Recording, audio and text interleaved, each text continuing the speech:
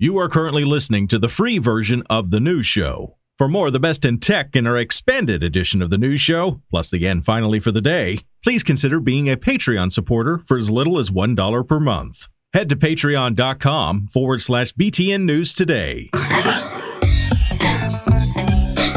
Well, howdy ho, news listeners. Welcome to your Thursday installment of The News Show. It's the 31st of August. Yeah, it's the last day of August. Where does the time go? 2023. Got the best in tech that's been going on over the past couple of days, and we got it for you right now in around 5 minutes.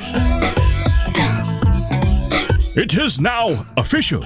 Apple has officially announced the iPhone 15 launch date. And that's kind of what we thought it'd be. September 12th, 1 p.m. Eastern, 10 a.m. Pacific. Yes, Apple started sending out invites the other day, and this event will be called Wanderlust.